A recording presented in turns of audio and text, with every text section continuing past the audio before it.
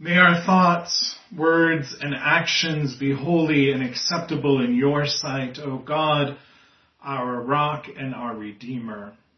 Amen. Our gospel lesson this morning begins with Jesus trying to be alone, trying to find some place where he could just be by himself.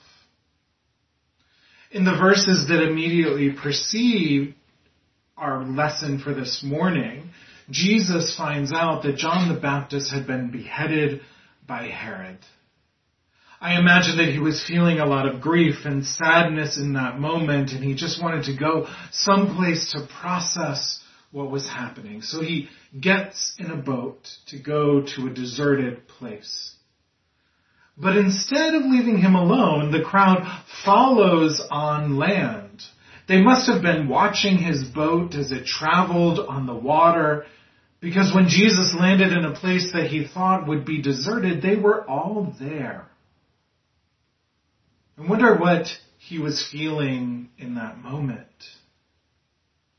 As an introvert who frequently needs alone time in a deserted place, I imagine that Jesus must have been, at least initially, sort of annoyed or exasperated or frustrated that they had followed him. But then everything changes when Jesus sees the crowd and their great need. Compassion wells up inside of him. This welling up of compassion is something that we see time and again in Jesus' ministry. It's the thing that motivates him to care for those around him. And he stops and he heals their wounds. As evening came upon them, the ever-practical disciples come up to Jesus and they say to him that they should send the people away so that they could find food. But Jesus tells them there's no need to do that. And they're perplexed and they say to him, "We have nothing here but 5 loaves and 2 fish." And for Jesus, that's enough. He takes the bread, he blesses it, he breaks it, and then he gives it to the disciples to pass out the food to the crowd. And not only was there enough for everyone to eat, but there was an abundance left over. There was 12 large baskets of food, each basket probably holding about 10 liters. There was an abundance and a generosity in Jesus' actions. This physicality of Matthew's telling of this miracle stands out to me. Normally, whenever we see a crowd gathered and Jesus present, he's teaching, instructing them on how to be in relationship with God and to be in right relationship with others, but not here. Jesus isn't teaching, he's solely ministering to the large crowd by healing the sick among them. And then this miracle, this multiplication of food, this creation of abundance out of scarcity is also about the physical. It's about normal, everyday hunger. Something that occurs to each and every one of us daily and normally multiple times throughout the course of the day. This whole lesson is focused on the physical body.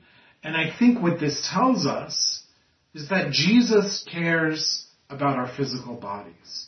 Our faith isn't just spiritual, but intimately connected with our physical experience of the world.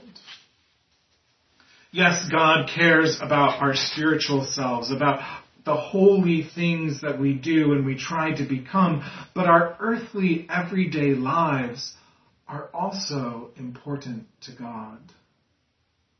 Our hungers, our desires, our hopes, our dreams, the things that we want to accomplish, our struggles, our disappointments, our pains, all of these things are part of our faith. They're not separate from it. There isn't some sort of special, sacred part of ourselves that's fit to bring before God. Our faith, our God, Jesus, isn't just relegated to this sacred corner of our lives, but permeates every part of our being. And this is the good news. This is the gospel this morning, especially for us right here and right now. I don't know about you, but for me, it feels like we're living in a time of 5 loaves and 2 fish. In a time of scarcity. There's the scarcity of human contact. We can't be with those whom we love. And even if we are occupying the physical space, there's distance in between us. I know it's been a big struggle for all of us that we can't gather as a faith community. We can't come together. There's also an extreme lack of physical touch, something that we as humans need. There's no hugging, no shaking of hands, no exchanging of peace. The scarcity of human contact. For some, it's a scarcity of resources, a scarcity of money, of finances. There's a loss of jobs. There's the real threat of massive numbers of evictions, and that's scary. There's also a scarcity of human decency. I'm sure it has bothered you as it has bothered me. It seems that people are more ready to argue than to discuss, quick to anger. And there's a real lack of decency in our national discourse. People are engaged in othering and accusing those they deem as ideologically opposite as some kind of monsters. People from all different sides hurling the same insults and accusations at each other. We are so deeply divided. A scarcity of human decency, a scarcity of kindness, of compassion, a scarcity of love. I think it's so very easy for us to say, but Jesus, we only have 5 loaves and 2 fish. Our mind is drawn to what we lack, to the scarcity we are experiencing. And I think this is natural in times of change, to focus on what's different, to focus on what we have lost. But with such an intense focus, we can miss the way that God is providing for us and caring for us in the middle of this scarcity. A couple weeks ago, I had lunch with my parents. It was the first time that I had seen them in person since Thanksgiving. After Thanksgiving, they go down to Florida for the winter, and then when they came back, we were in the middle of this pandemic. And it's been difficult. It's been hard not to see each other. And while this social distancing is happening, in some ways we have been present to each other more than before. At least once a week we video chat and we're able to see each other and be present to each other in some ways. But one of the things that has been most exciting is that they've been able to join me for church every single Sunday.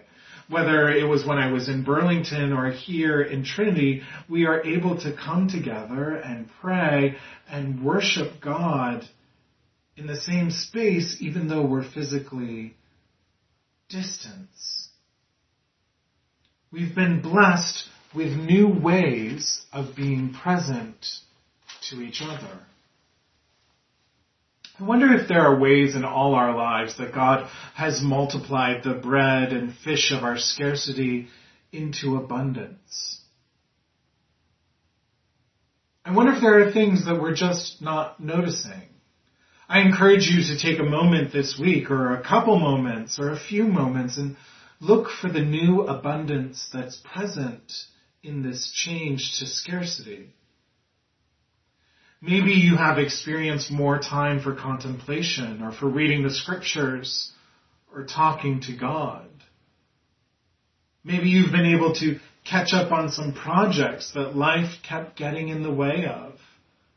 Maybe new possibilities have been opened as we've been able to spend more time with ourselves. Maybe we've been able to more fully recognize the scarcity experienced by others in our world on a daily basis because of the color of their skin or whom they love or their level of education or their economic location or anything that's out of their control that contributes to that scarcity.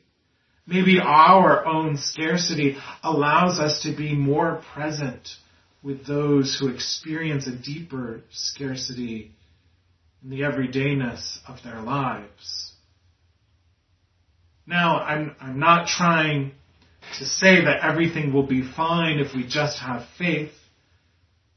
You know, the loss is real. People have lost jobs. Loved ones have died. People will be evicted from their homes because of greed. Our faith is not some sort of magic that makes everything okay. But it is our hope, and it is our truth. Our truth is that God cares about our physical selves. God cares about our hunger, our needs, and our pain. And the same Jesus who fed thousands of people with just 5 loaves and 2 fish is still active and present in our own lives, desiring abundance and goodness for each and every one of us. Amen.